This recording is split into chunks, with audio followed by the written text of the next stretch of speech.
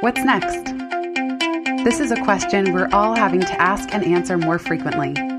I'm Jenny Blake, your host of the Pivot Podcast and author of Pivot, The Only Move That Matters Is Your Next One.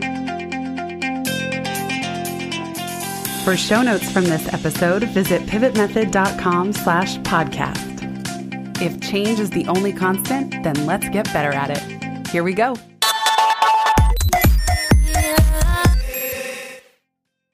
As many of you who subscribe to my weekly Pivot List newsletter know, at the beginning of the year, I scheduled a bunch of free sessions on Pivot. Yesterday, I shared the Pivot Map What's Next for Individuals session, and in today's episode, I'm including the workshop recording from Pivot for managers, mentors, and coaches. This one covers how to hold career conversations using the Pivot method as a conversation framework. Again, I didn't go line by line and edit the audio, so you might hear references to the slides or the screen.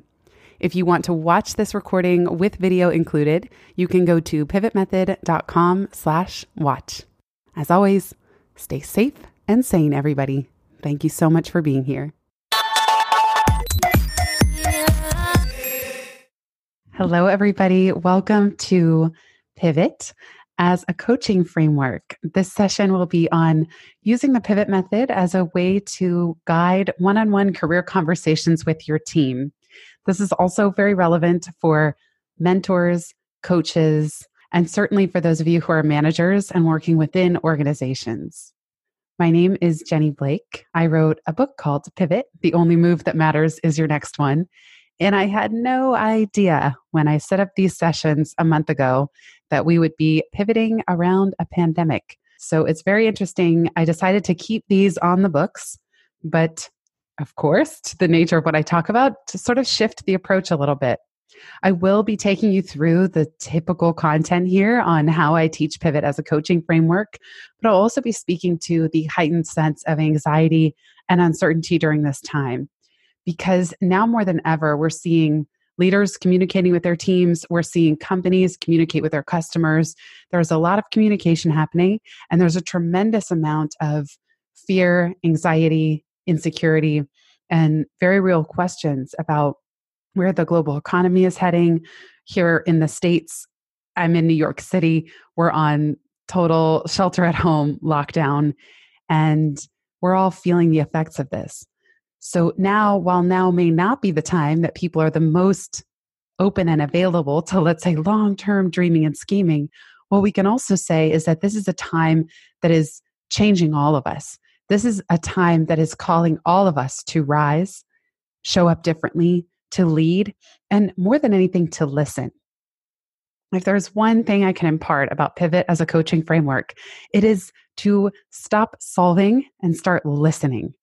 That's really what this is about today, that so often, even individuals who are looking to plan their next moves, and often earlier in career employees, assume that that means they got to angle for a promotion or try to change their role in order to grow, that actually there's nothing to solve.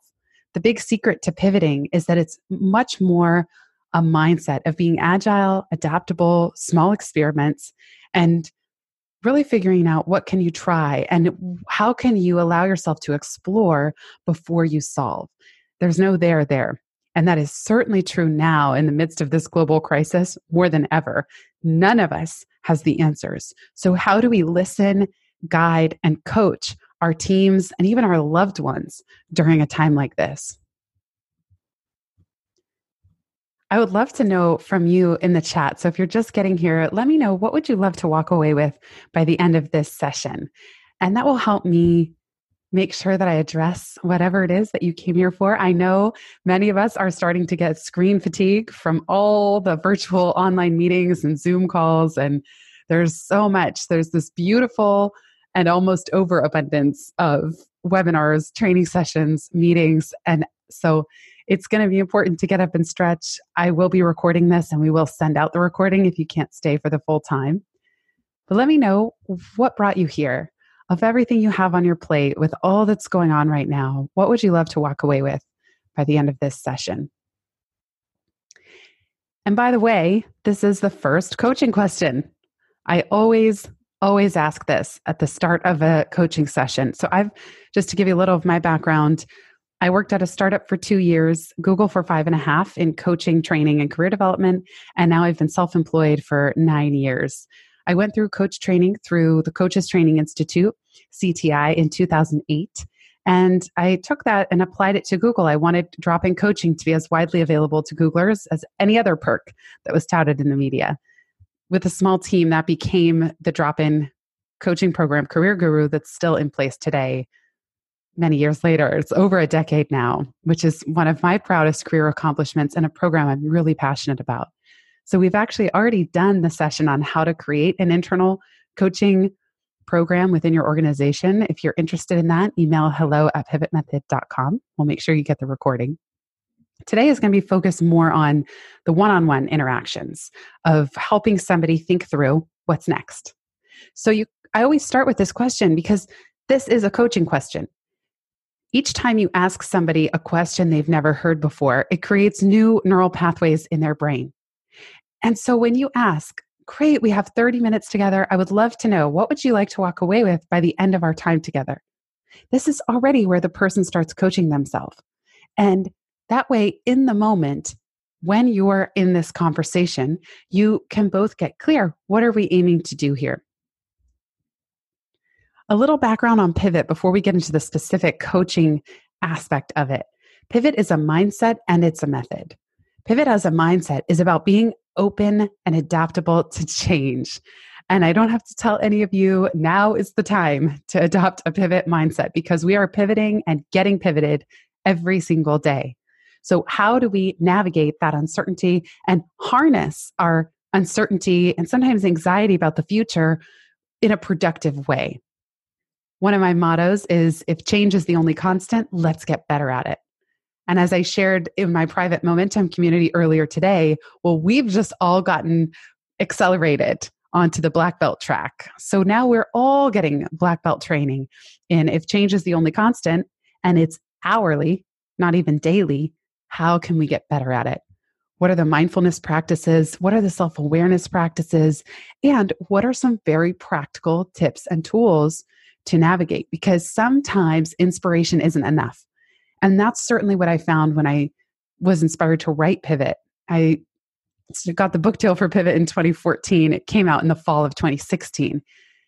And I was, at one point, had kept hitting plateaus every few years. And I became angry. And I felt that I had read hundreds of business, personal development, coaching, self-help books, and none of them were getting me through these pivot points or plateaus that I kept experiencing. And at the time, I didn't even have that language, pivot point or plateau. It just felt like a crisis. So the method, the 4-stage pivot method that I'm going to share with you, is the actual nuts and bolts. How do you help take somebody from confusion to clarity? How do you go from somebody feeling intimidated, overwhelmed, unsure, frozen, even discouraged or bored in their career, and move them toward ahas, insights, inspiration, and practical action?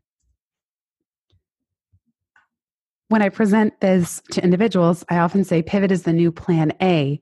When startups talk about pivoting, it's often plan B. Something has gone wrong and now they need to pivot to stay afloat. I'm even hearing medical practitioners or medical experts around the pandemic saying, this strategy isn't working, we have to pivot our approach. So it's cool hearing pivot more and more out there in the lexicon.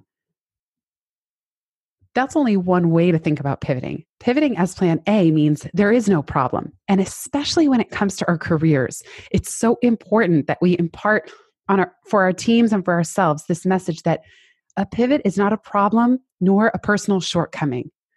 I wasted so much time beating myself up when I would hit pivot points. For example, 2 years into my work at Google, I was delivering the same training day after day. I trained over 1,000 people in my first year at the company back in 2006. And when I hit a plateau at Google, I remember thinking, what is wrong with me? I must be one of those entitled millennials the media keeps talking about. I put so much shame and blame on myself for not being happy at what should have been my dream job. And all that does is create a state of paralysis and frozen. And the other thing that happens, and I had so many of those 1,000 people that I trained, Google was always looking for the best and the brightest. And at that time, they didn't have as many programs for how do you keep them. So I was often the first point of contact in the company where they would come to me and say, Jenny, I'm getting kind of bored. I don't know what to do. And as much as we like to paint this rosy picture that people are going to immediately go to their manager and just be transparent and own their career and talk about what's on their mind, they're often scared and they don't want their manager to think they have one foot out the door. So they don't talk about it. And instead, they start looking either at internal job boards or external. They start networking, thinking, I've hit a pivot point, I've hit a plateau. Maybe it's time for me to leave. But nobody really wants that. Even of everybody I interviewed for the book Pivot, nobody said that leaving their company was their first choice. It was only when they hit one plateau after the next and they didn't feel they had the internal support to pivot internally or grow within their role that they then started to look externally and look to leave. I love this quote from Heraclitus. And oh boy, is it true now more than ever. He says, no person ever steps in the same river twice, for it's not the same river and they're not the same person. The world is changing so quickly around us. Even if we don't think we're in a pivot or a pivot in the large sense of the word, because often when I'm teaching this in organizations, I remind people pivots can be very small. It doesn't have to be these massive moves, quitting your job, starting a business, changing your role, moving to a totally different industry. A lot of pivots, in fact, the most successful pivots start right where you are, and they are a way to expand within the role that you have. But even still, you might not even think that you're pivoting, but every day we wake up, we're a day older. We're a day creakier in our body. Maybe we're more tired or more energized. And we're never stepping in the same river twice. Our teams change. The company changes. The economy changes. And so even if you think you're the same person and you think that you're fine where you are and you don't need to pivot or grow, well, you're still not stepping in the same river twice. So every day we're being asked to adapt and respond and be agile. And certainly now that is the case. But again, even hour by hour, things are not staying the same. So how do we find solid footing when it feels like we're never stepping in the same river twice, which is really the truth of our existence? I talk in the book about how, we know the term high net worth. These are people who have earned a lot of financial resources in their lifetime. But for so many of the people that you manage and coach, and all of you here, certainly, I would consider you high net growth. So if you are taking time out of your very busy day during a very stressful time in our history, in our culture, in our society, you are high net growth. If you're watching the recording and you're taking time out of the day to learn and grow and expand, high net growth means you are not just asking, what am I earning, but what am I learning? How am I growing? High net growth individuals will not be satisfied by money alone. And it's a mistake that companies make thinking that it's just salary and benefits or perks that are going to get their high net growth employees to stay.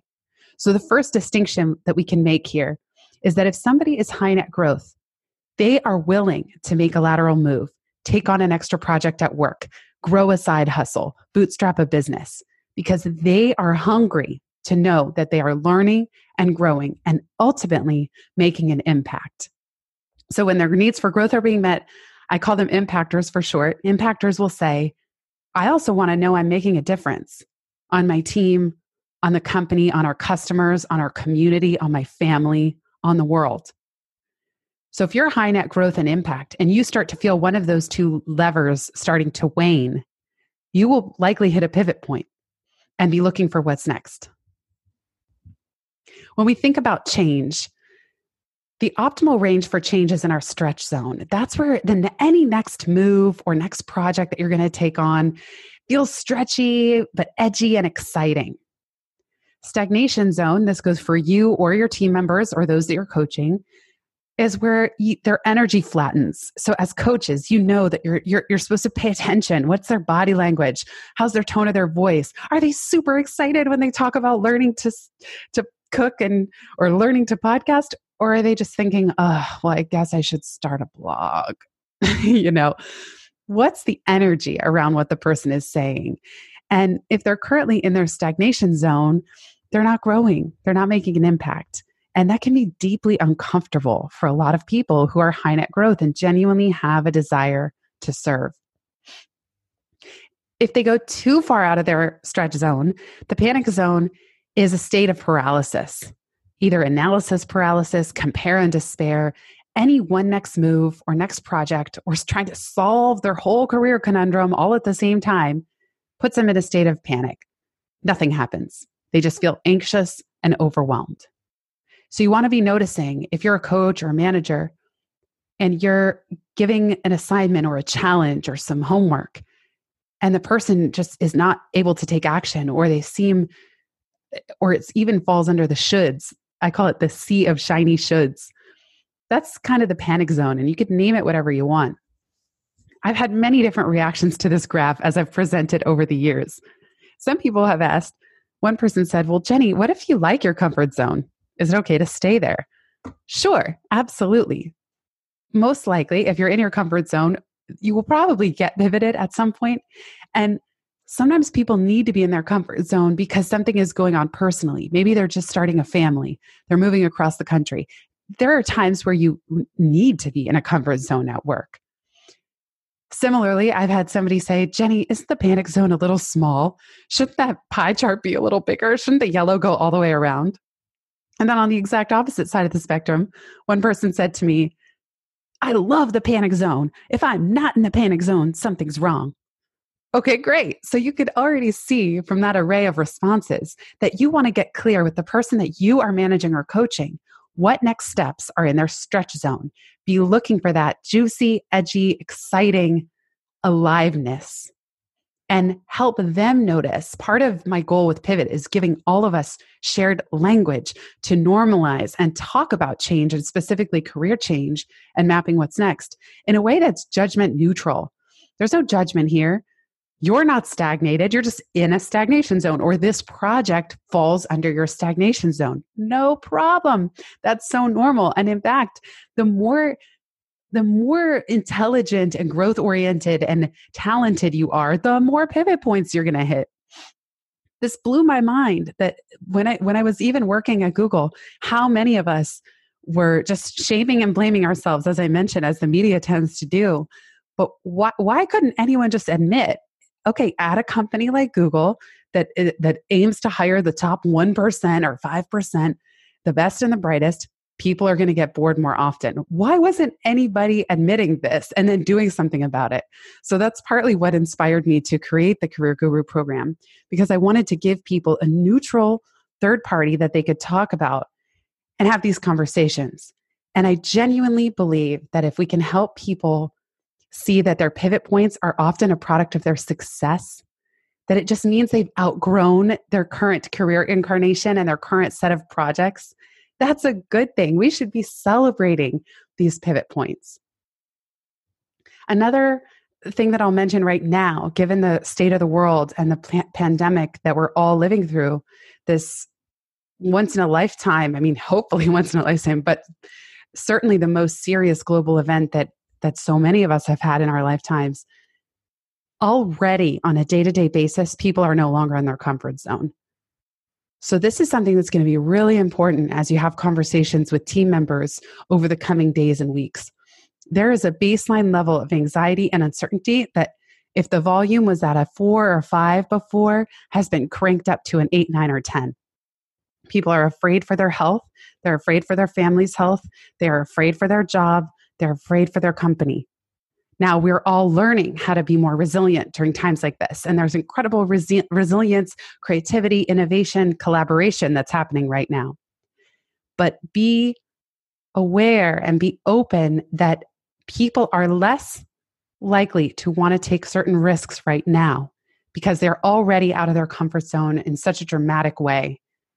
And people are going to learn how to manage this pandemic and self-isolation and self-quarantine and shelter at home and all of the things that certainly we're feeling in New York and will continue across the rest of the country.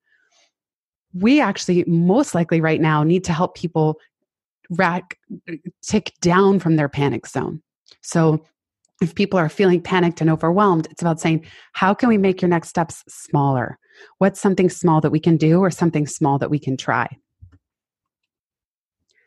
I define a career pivot as a methodical shift in a new related direction based on a foundations of your strengths and what is already working. Now, so important for me to reiterate here, this does not have to mean a role change or a promotion. This is about saying what is working. So often when we vent to family and friends, you come home after a long day at work. Well, look, we're already all at home. So we're already working at home. Our family's probably right in the next room. If anything, we're too distracted. But what we tend to do is focus on what went wrong, what's not working, what we're frustrated about, what we need to vent about. And it's so rare that our family responds by saying, "Oh, well, what do you want? What does success look like?" It's easy to just pile on. Yeah, and here's how my day went. So the whole point of pivoting in a career sense is about saying what's working and what's something new and related that I could try, even if it's within your current role. And same for the people that you're coaching. So a lot of times people assume that when they hit a pivot point, well, they must need to change their role in order to grow, or must need to get promoted, or start looking on internal job boards. There's some education needed here about you can grow right where you are, but we do need to think about our careers a little differently. The 4 stages of the pivot method, and this is since the book even came out in 2016, but I've really boiled it down to these 4 questions. What's working? What does success look like? What's out there? What can I try? That's it. At the end of the day, the whole goal of the pivot method as a manager, mentor, or coach, or if you're going through this for yourself, what can I try? There's no solving here. This is not about having the answers. And I don't have to tell you right now, none of us have the answers. People are scrambling to navigate this crisis and this pandemic.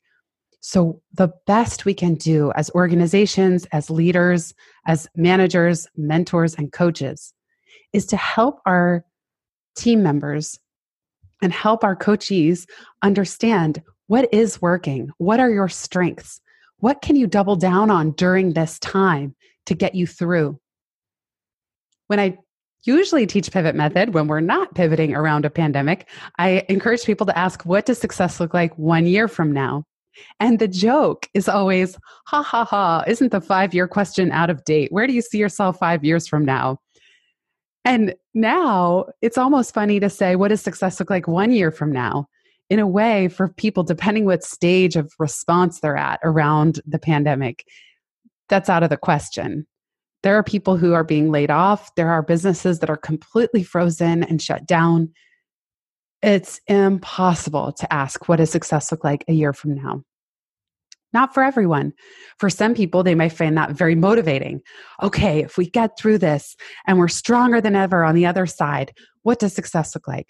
But maybe right now, you want to have conversations with people about what does success look like a week from now, a month from now, 3 months from now, 6 months from now. So you throttle that. And by the way, as a coach, sometimes I'll ask the person that I'm speaking with, I'll say, you tell me what would be most helpful. Do you want to look at what success would look like 6 months from now? Or do you want to do shorter time frame or longer? What works best for you? And that way you get a sense for where they're at as well. Because, for example, with so many companies and so many people pivoting toward working from home now, I've been working from home for 9 years, but maybe this is somebody's first week working from home. So you're going to coach them around it. And you just want to know, a month from now, what does success look like? Talk to me about your daily routines. How do you wake up? Where are you working in the home? What's your day like? How does it feel? How do you feel when you start to wind down at the end of the day? And so you're helping them work through a time frame that makes sense, given the scope of the pivot and how recently it's all happening, or how soon now it'll be happening. Only when a person is grounded in what's working and what success looks like, then you keep moving. And the biggest mistake most pivoters make, and by the way, most managers and coaches, is to jump straight to scanning. So imagine in this working from home example, managers doing coaching with a team member, and they say, what would you like to talk about today? Oh, working from home and the challenges. Okay, we have 30 minutes together. What's your ideal outcome from this conversation? I'd really like some strategies for how to work from home with my kids in the other room and stay sane and focused and productive. Right away, usually a lot of managers who are very good at problem solving, and that's how they got into that role of manager, will go, okay, so you want to stay focused and productive. Have you tried writing? And there it is. Have you tried? And they go right into problem solving. So, I heard the problem. Okay, now let's brainstorm. And they skip what's working and what does success look like. And that is the juiciest part of the coaching conversation, because only until you've spent half of your time together exploring those two things, then can you give the really resonant, targeted brainstorming later in the process. If you want a great book on this subject, one of my friends, Michael Bungay Stanier, just came out with a book called The Advice Trap. And he says we all need to tame our inner advice monster, who we let out way too early in these conversations.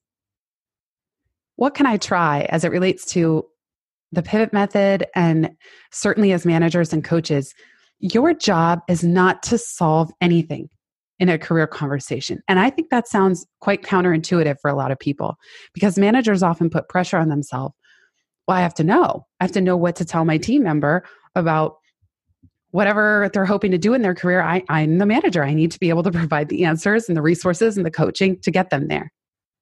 But if you take off the solving hat, you also model for your team member or your coachee, they don't have to solve this either.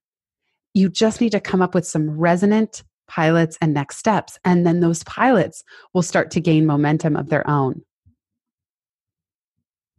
So let's get into now the actual framework as it relates to career conversations. I'd love for you to recall, just take a moment or two. What is one of the most memorable career conversations that someone has ever had with you? What made it great? What did the coach or manager do well? What powerful questions did they ask? And what did it empower you to do?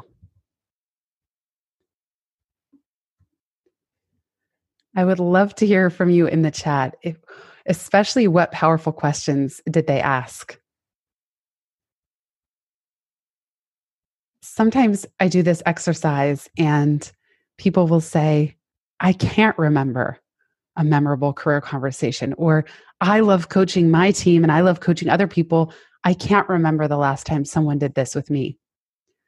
My hope, especially in organizations, is that we change that. There's no reason that somebody shouldn't be asked powerful questions like, what do you really want? How would you feel a year from now if nothing had changed? What is your highest purpose? And I can't wait to hear what some of your powerful questions are, either that your favorite go-tos or that people have asked you. So why isn't this happening? What gets in the way of career conversations? For one thing, I mentioned it earlier, fear. Sometimes people are afraid, managers are afraid, if I bring this up, people are going to start to want things that I can't give. Or, if I just bring up the conversation, they're going to want to pivot out of the team or out of the role. Or individuals think, my manager will think I'm not committed. If I say I'm at a pivot point, if I let them know how I'm really feeling, they're going to look at me differently. Time. Sometimes both say, I have too much on my plate. So managers are really busy managing the team. Employees are busy with their workload. Neither one thinks that this is all that important in the moment. Metrics. In some cases, it's not what's measured or rewarded. Sometimes it's a role issue, clarity. Managers will say, it's not my responsibility. Employees need to own their career. And employees will say, gosh, my manager never asks me what my goals are. I wish they would. I wish they would ask, and they don't know how to bring it up. Sometimes both are unsure that even with the best of intentions, they don't really know what is a career conversation. And I will say too, I think this is relatively new, at least in the way that I teach it. So often career conversations, at least say 10 years ago, used to be really lumped in with performance reviews.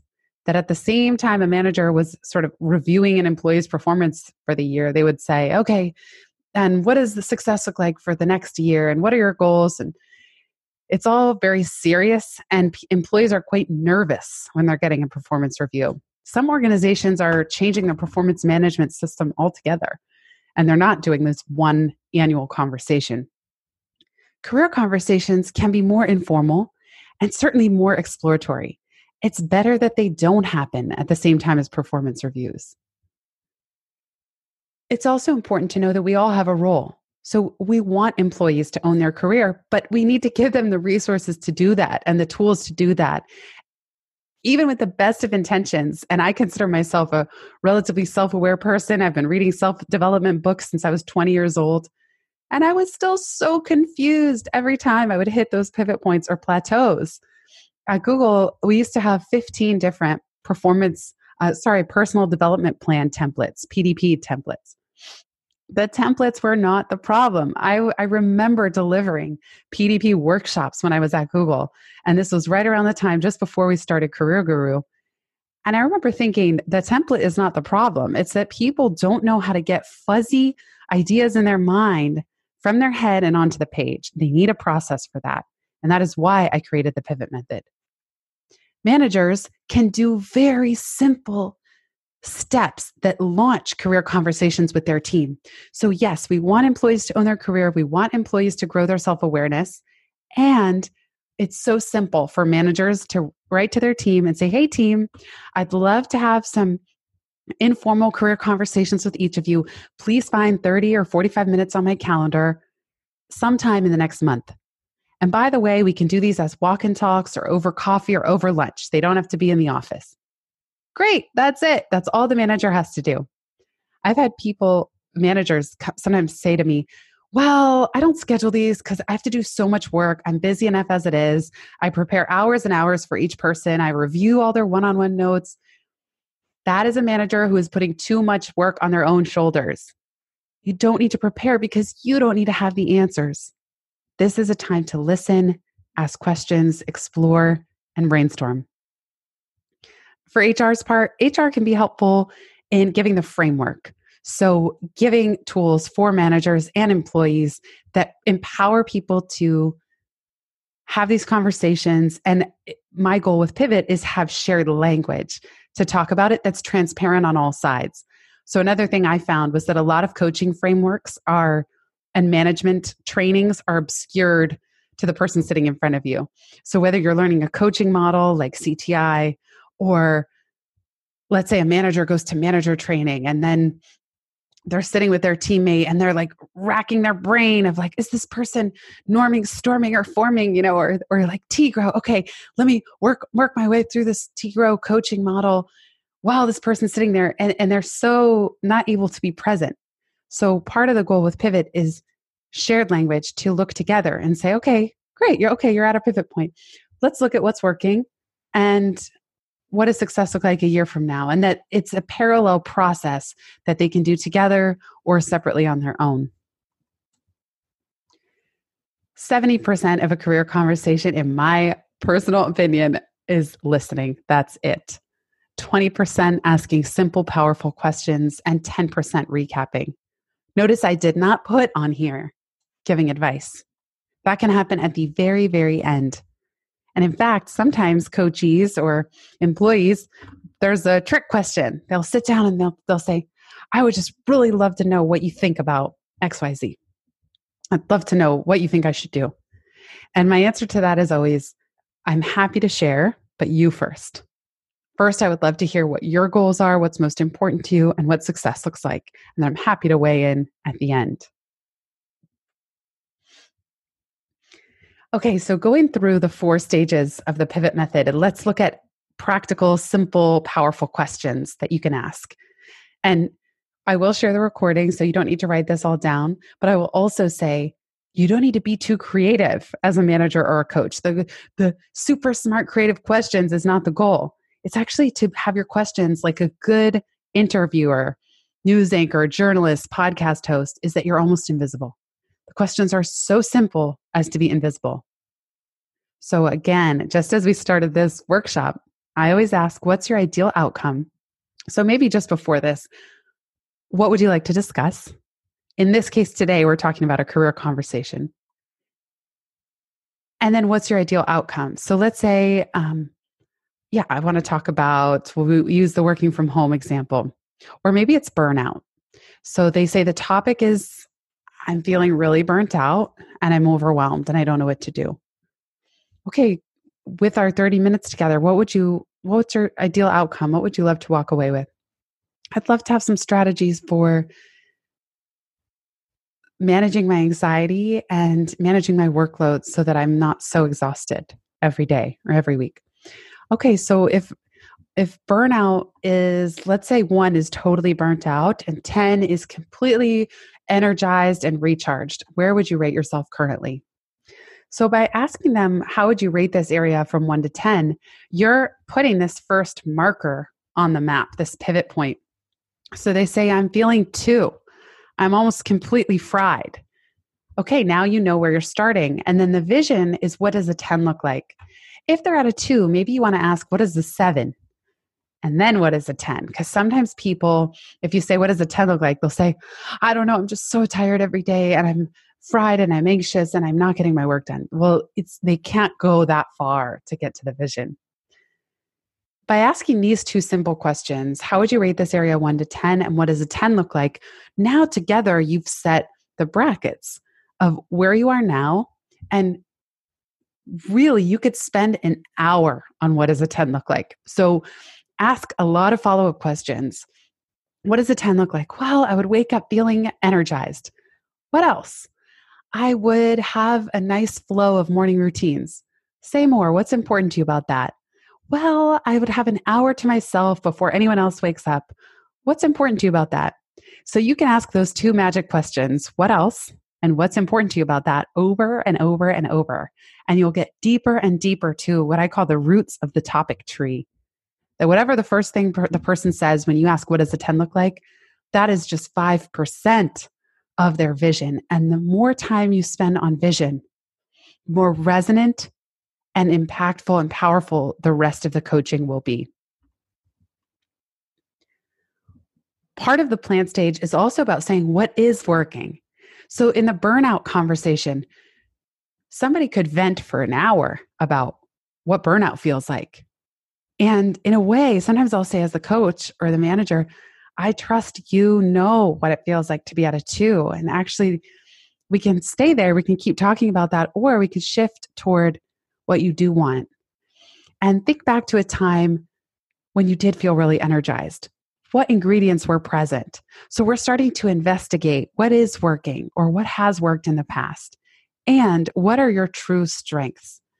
So in the burnout conversation, this might not be the best example, but typically when we think about strengths, because Pivot is a very strengths-based approach, we think of competencies, things that people are good at, what they're recognized for, whether it's in their upbringing, their education, or at work. But that's very different, or it can be very different from what actually energizes that person. Because all of you could think, just because you're good at something, it doesn't mean that it energizes you. And sometimes these activities shift. So true strengths are at the intersection of things that we are good at and that energize us, that intrinsic internal motivation. And this comes from a company called Helios that I partner with. They have an assessment that I love. It's called Strength Scope. It's a little different than Clifton's Strengths in that it will create a report about the top 7 energizer activities. So it doesn't measure what your strengths are, but it measures energy. What types of activities give you the most energy?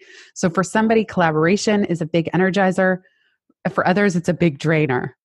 For some, project management, big energizer. For others, huge drainer.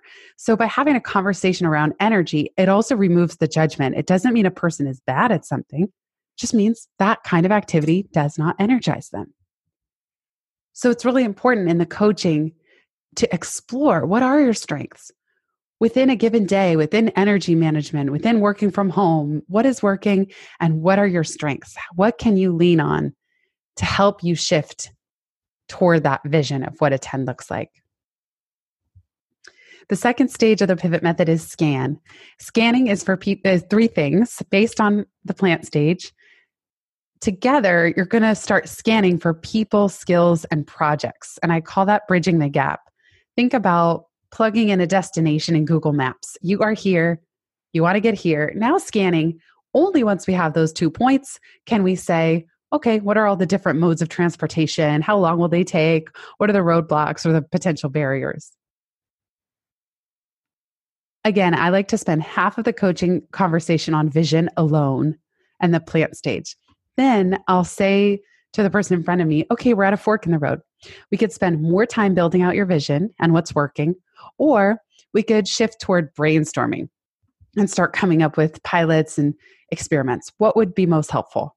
I always love giving my coachee the fork in the road choice because it empowers them. If you're a manager and you're having a career conversation, there's no rush. And sometimes managers or coaches think, oh, we're not getting done fast enough. Oh, our hour's almost up. Oh, we're only one stage in. Well, how are we going to finish this? Or the manager will think, oh, we better shift into the next part now. But that's you owning this again. If you ask, you might spend the rest of the time on vision. And then later in a follow-up session or one-on-one, you can add the brainstorming piece. So there's no rule that says it all has to happen at the same time. Just spending an hour or half an hour on vision alone, strengths and what does success look like, is such a gift. That is the part. We are all good at brainstorming. Your teams, your coaching clients are so resourceful. People are usually not short on ideas. They're short on the resonant vision that is going to get them out of bed every day. So that's the part we want to focus on. That's where the gold is. And then it's much easier to brainstorm next steps and small experiments once they have a real connection to their strengths, what's working, and what success looks like. So if they say they'll take this fork in the road toward brainstorming, now we go for quantity, not quality. So again, we're scanning for people, skills, and projects. And I'm kind of combining scan and pilot because pilot is all about small experiments. Instead of trying to solve the whole career question up front, even trying to solve a topic as big as burnout or working from home, it's what are some small pilots, small experiments that you could do? We'll get there in a second. As you start to brainstorm, I want to share one more framework that I find quite helpful. And this is Mihaly Csikszentmihalyi's flow state.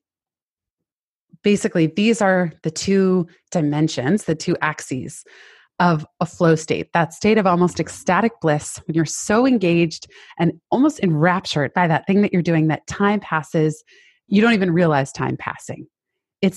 He does describe it, a flow state, as almost ecstatic bliss. And executives report being 5 times more productive when they're working in a state of flow than when they're not. So how do we help our team members or our coachees find a flow state? A flow state is that sweet spot where we have just enough skill and just enough challenge. If somebody on your team or who you're coaching has too much skill and not enough challenge, they are going to be bored. And that's where we get to that stagnation zone. On the other hand, if they have too much challenge and not enough skill to meet that challenge or that project, they will tip into anxiety and worry. What's happening right now is that because of the situation with the pandemic, the dial on challenge has gone all the way up. So for so many people, they're automatically, no matter how work has shifted or not, they are automatically in a state of arousal, anxiety, and worry. Because who of us has the skills to navigate a global pandemic? I've never done it. Who of us has the skills to shelter at home and work from home and be with your whole family and not be able to go to any cultural events outside of the house and be worried about the especially elderly members of your family? Most of us have never done this before. So our level of skill is going to grow, but the challenge is way up right now. In regular sort of day-to-day work, this can be 2 very helpful levers of conversation. So if somebody's bored, we need to help them up their challenge. What is a next step or a next project that would bring a stretch zone challenge? And if they're feeling anxiety or burnt out or worried, well, how do they need to grow their skills? So that's a big part of the scan stage, is also scanning for not just people, skills, and projects, But within skills, how do you need to grow? Anytime we're pivoting, even within your current role, or we're coaching someone to pivot, there's a skill gap. And that's what's exciting for high net growth individuals. So, right now, for all of us, we are being called to grow as leaders, as change navigators. So, we are all learning skills to manage anxiety, mindfulness, cooperation. So it can be helpful to have a more direct conversation about these two things rather than have boredom or anxiety be these taboo subjects that we don't talk about or we don't know how to talk about. In the pivot method framework, launch is that you've reduced risk by piloting and you can go all in on a new direction. But I also think about a little L launch, and certainly in a coaching conversation, a little L launch is about narrowing down to next steps. So as you reach the end of your time to say, what are some of your biggest ahas from today's conversation? Just as what is your ideal outcome, a coaching question all on its own, so is this. When you ask the coachee or your team member, what are some of your biggest ahas? They do the work of synthesis. If they didn't know they had an aha, sometimes it's obvious. You see the light bulb light up and you see their whole body language brighten and you see it. You see, I call them like idea balloons, and you just see them sort of completely animate. But if barring that complete and total revelation, and I teach a separate workshop on accelerating aha moments, barring that, when you ask, what are some of your biggest takeaways? They do the synthesis. They think, what am I taking away from this? And that creates another coaching moment. I also like to ask them first, what next small steps resonate most? Of everything we've talked about together, you tell me, what small next steps resonate most? Notice again, we're not solving anything. I know I sound like a broken record, but I see this all the time, over and over and over. Managers and coachees have this bad habit of trying to solve things, and it creates a lot of stress and pressure that doesn't need to be there. So instead, you're asking them, what small next steps resonate the most? Again, you are modeling that the person in front of you is the expert on their life and their work. Because if you just assign, okay, great. So based on everything we talked about, I would suggest that the action items here are X, Y, and Z. You are simply modeling. And same thing with giving advice. You are modeling that you're the expert, you're the manager, you're the coach, and they are not empowered. They clearly don't know the answers. And all that does is create dependency where they think, well, I better come back to you next time I'm confused. Instead of teaching them, you have the answers within you. Tune in. What does your gut say? That's one of my all-time favorite coaching questions. What does your gut say? Get really quiet and listen for that answer. And then what next small steps resonate? Only then, once they've shared their small steps, you may also, as their manager or coach, have some challenges for them. You may have seen a little idea balloon or a little something that they said where their voice lit up or their eyes lit up, and you want to say, and I'm going to challenge you. Will you reach out to so-and-so and schedule a 20-minute virtual coffee chat in the next week? And then they might go, oh, I'm nervous. I don't know. And good. That means you've gotten something in their stretch zone. Similarly, if any of the homework sounds like a should, call it out, ditch it, revise it. So if the person is saying, well, I guess I should sign up for that class, I just call it out. I'll say, that doesn't sound like it's resonating with you. What would really light you up, or what would really challenge you here in an exciting way? So keep looking until you find that resonant next step. And of course, a lot of this boils down to accountability of what will you do by when and how will I know? And I say, of course, because if you've been through any manager training or any coach training, it often there's this emphasis on nail it down, hold people accountable, that people really want to be held accountable. So I like to ask this, what will you do by when? Maybe it's already going to be clear. Sometimes I'll even say, let's set up a calendar invite for a week from now, and I'll have an email reminder attached to it, and just hit reply to the email and send me an update. But however it is, it can be helpful if they have that exciting challenge to report back and let you know how it went. If you're a direct line manager and this is someone on your team, you can say, add this to our next one-on-one agenda. I'd love to hear how it goes. Or I'd love to continue the conversation. So we haven't solved anything. We haven't fixed. By the way, sometimes as their manager, you can't solve it. The ways that they want to stretch and grow and be challenged, you might not have a project for them right away, but you're going to know so much more clearly who on your team will be most interested in which projects down the road.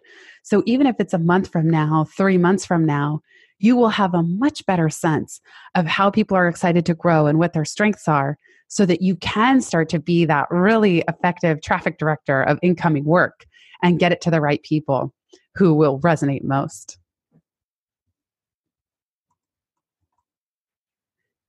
Some of the biggest pitfalls, and then we'll wrap up and open it up for Q&A.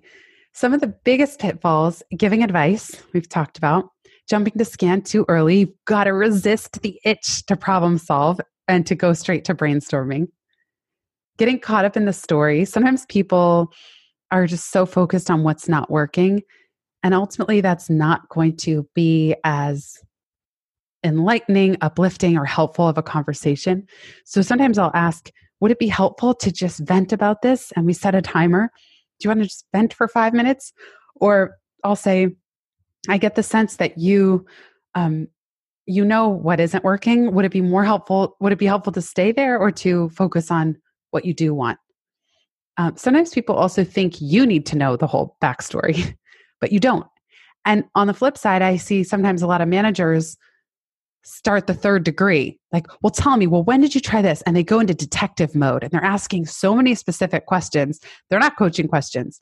In a way, they're selfish because it's about the manager's need to know, not in service of the employee or coachee exploring their biggest values, vision, and dreams. So getting caught in the backstory and the details is a problem-solving mode, and it's ultimately not that productive. Sometimes I'll deliver this training and managers, I'll watch them squirming and saying, they'll ask a question like, well, don't you think it would be a good idea to sign up for XYZ class? Okay, that's a leading question. That's not a coaching question. It might technically have a question mark at the end. But what about trying this is not a coaching question. That's your agenda as the manager or the coach, and you're imposing it on this person. If you have something so brilliant that you must blurt it out, do that. But don't try to subtly lead your coachee or team member toward the answer that you think is best for them by these subtle coaching tactics. It feels so uncomfortable when you're on the receiving end of that. And by the way, whenever I blurt something, I like to give a caveat. Call me crazy, but.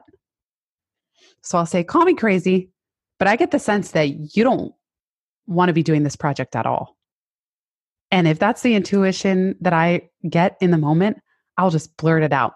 Martha Beck uses the language, tell me where I'm wrong. I get the sense you don't want to be doing this. Tell me where I'm wrong. So you're giving the person permission. Yes, you have a thought, you have an insight or an intuitive hit or an idea. You could say, call me crazy, or this could be totally off track. But what about XYZ? Just give them permission, because especially the power dynamics with a manager and a team member is that they will inherently often defer to you. If you say it, it must be what you want them to do, or it must be right, in quotes. So I really like to caveat when you are going to give it input or advice or chime in, just give them permission to disagree. Thinking too hard. I gave you some very simple questions. What's working? What does success look like? What's out there? What can you try? And the two magic ones, what else? And what's important to you about that? That's it. You don't have to invent another single question unless you have one that naturally pops to mind.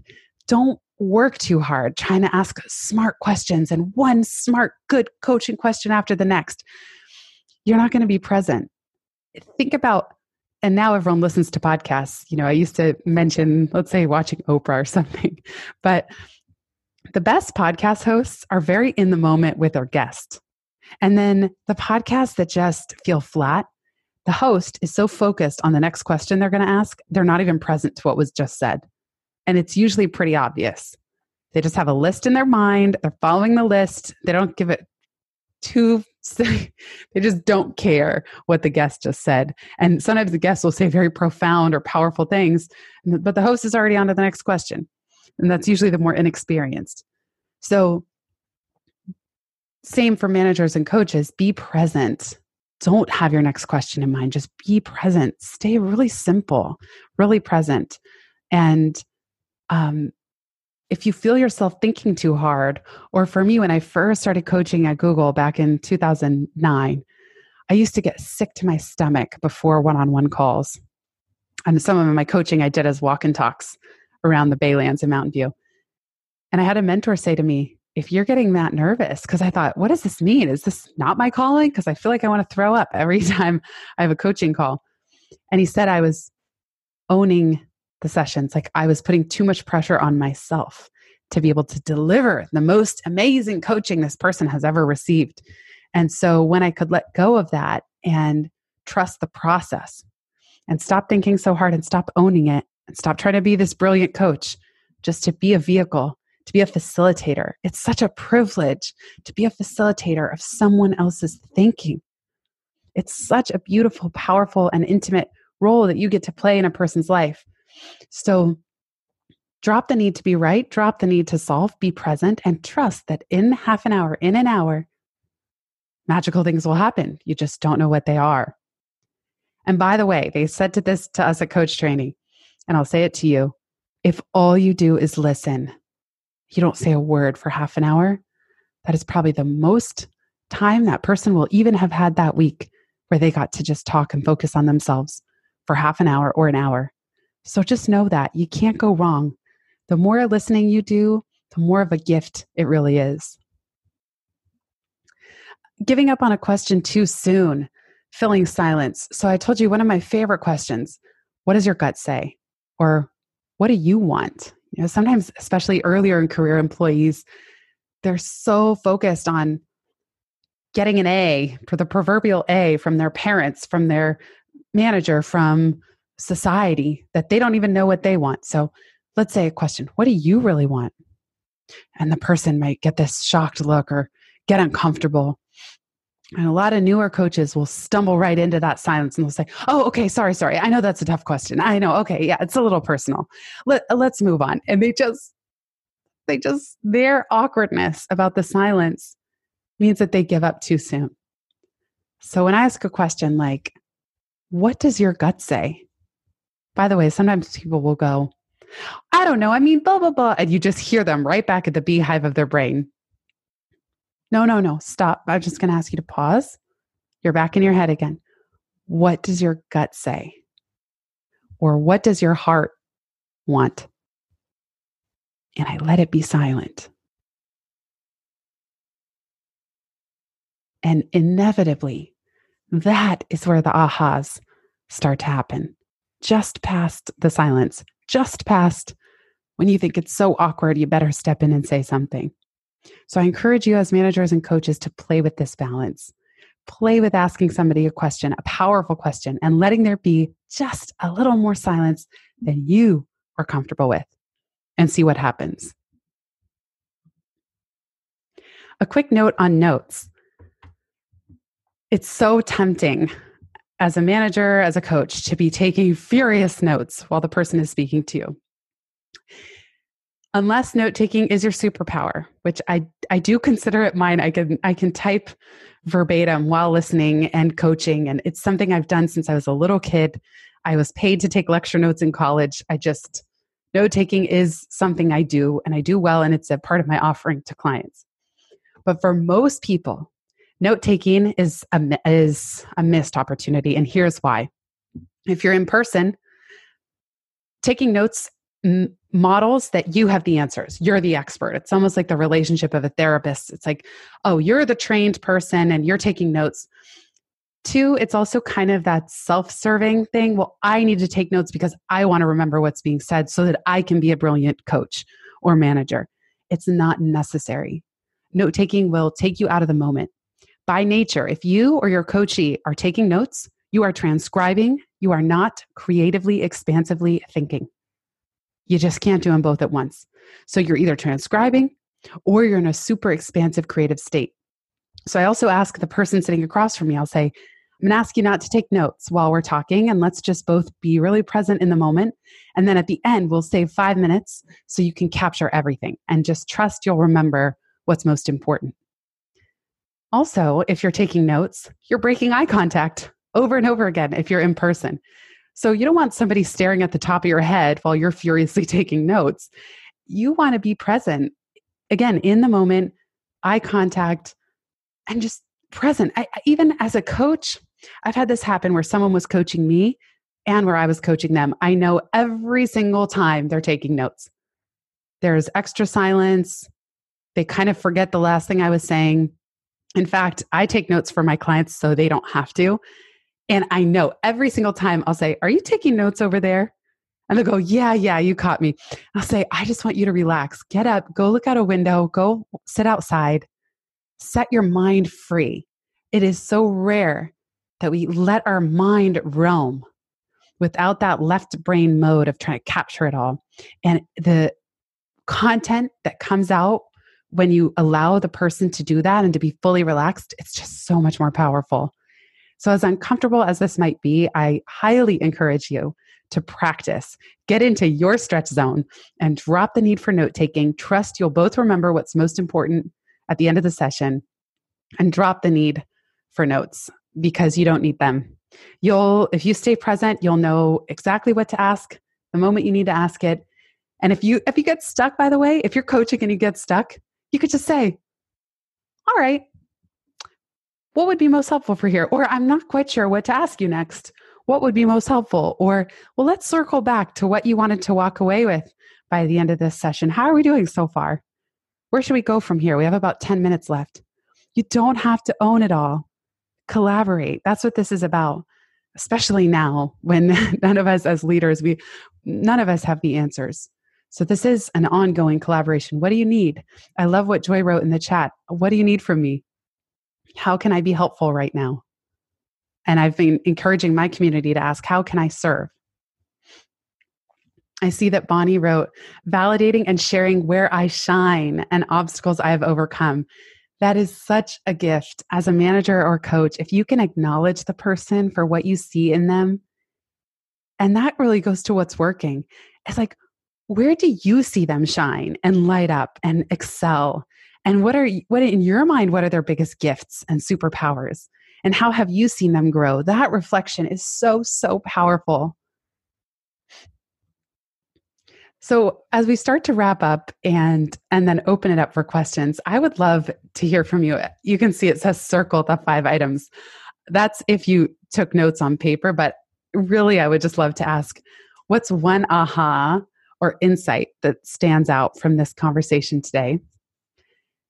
And I'm including these 3 things here because this is what I like to ask as coaching questions at the end of any workshop I deliver or even in one-on-ones. What one small step can you take in the next week? And what one next step would make the biggest impact?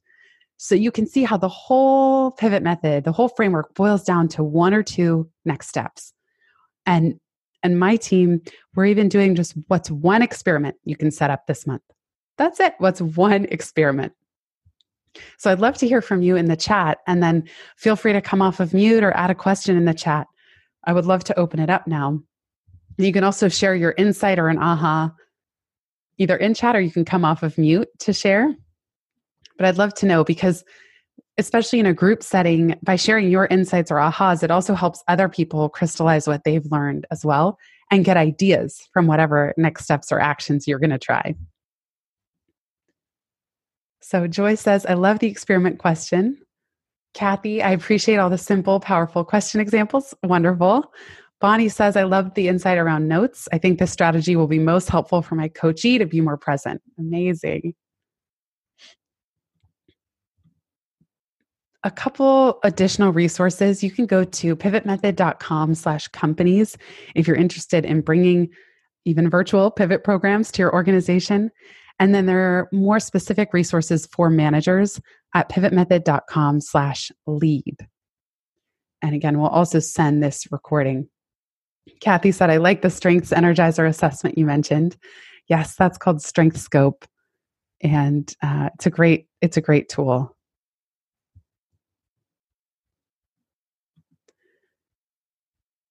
everybody. This is Joy. Hi, Joy.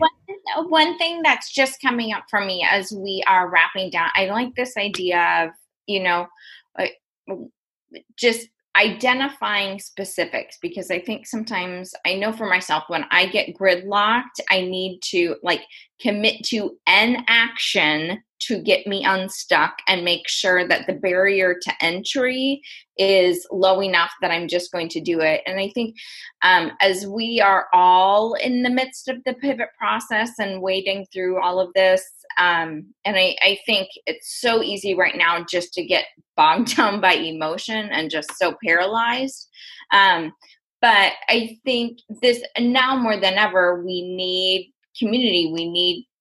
We need to creatively use relationships. And I think I've always really believed that business is about relationships, and businesses that thrive, leaders that thrive, get that. At least the ones I like to work closely with. So I think, especially in this time of so much change, I like this idea of, in this next week, asking the question, who can I reach out to? Who can I send a handwritten letter to? I did that this last week, and it was so powerful. It was a podcast host, and I just really appreciated the content, and it wasn't asking for anything. But then that created a memorable experience and exchange that was actually a powerful catalyst for some things. So I think if we can look at, who can I connect with, and it doesn't have to be with an agenda, but I think there's real power in that. And then that's how we get more support, and we can't have too much of that right now. So I think that's kind of what's on my heart as we're wrapping up. Thank you so much, Joy. I love that. I love that you sent a handwritten note. And it is those small things, as you said, that can be such a catalyst, and that moment of joy as well, just creating that for another person. I saw Winnie also wrote, Winnie said, I like your insights around notes. I sometimes take notes for my coachees too, but I will never do it again. I would say, Winnie, just try it. Just see how you are as a coach when you're not taking notes, and then see how your coachees are when you ask them not to take notes. And if it makes you both feel better, you could record the session just so that you have that as a backup. I use Uber Conference. You can also see how it goes. So pilot, as the whole pivot method would say, just pilot with that. And then you can always jot down notes after the conversation. So you're no longer trying to be present in the moment, but afterward, it's quite powerful to say, now what's my overall impression? So I have one friend who's a coach. She does send quite a detailed summary to her clients afterward. And I don't know, I actually haven't asked her how thorough she is during the call, but I've had coaches reflect very powerful things to me after the fact, but I could tell they were super present with me in the session itself. And then afterward, they'd say, I really saw you stretching, and here's what I acknowledge in you, and here's what you said you're going to work on, and here's what this is in service of, and these are the values that you're honoring. And that is so powerful. I have saved some of those communications from coaches over the years, and I cherish them so much because it is such a gift to see and be seen. And that's what we really have an opportunity to do as coaches and managers. Bonnie said, I love the what does your heart want? I think it goes deeper than what do you want? And in a workplace may have been difficult to build the trust. Yeah, but truly is the beginning of building an authentic relationship. There's an exercise I mentioned in Pivot, head, heart, gut. So if you're a little hesitant to go straight for the what does your heart want question, you could say, let's do an exercise. It's called head, heart, gut. What does your head say? What does your heart want? What does your gut say? And the head is often the shoulds. The heart is really that heart, that soul center. What do they want? And the gut is often the referee between the two, or the gut knows the truth with a capital T. Kathy says, I love your perspective that you don't have to solve anything. That's a very powerful insight. I'm so glad, Kathy. Yeah, see how it works. Just see how your energy changes when you enter these conversations as a facilitator and not a solver. Are there any other questions before we wrap up? Well, then you all have the gift of 20 extra minutes because I blocked off extra time just so that we had time for Q&A. But I have to say, I'm going to do a podcast soon. I've been podcasting daily around the pandemic, and I see my Dr. Michael Consuelos is here. He's been my co-host for several of those. That's at pivotmethod.com/podcast. And I'm going to do an upcoming episode on screen fatigue. So I hope that you enjoy this extra 20 minutes. Do something for you. Maybe go away from the screen and just pause or journal on some of these questions, because this session was aimed at you as a manager or you as a coach, but I find them very helpful to just even look with so much changing one day to the next, to just go through those 4 questions. What's working? What does success look like, even for this day or this week? What's out there? People, skills, projects, and what can you try? Thank you so much, everybody.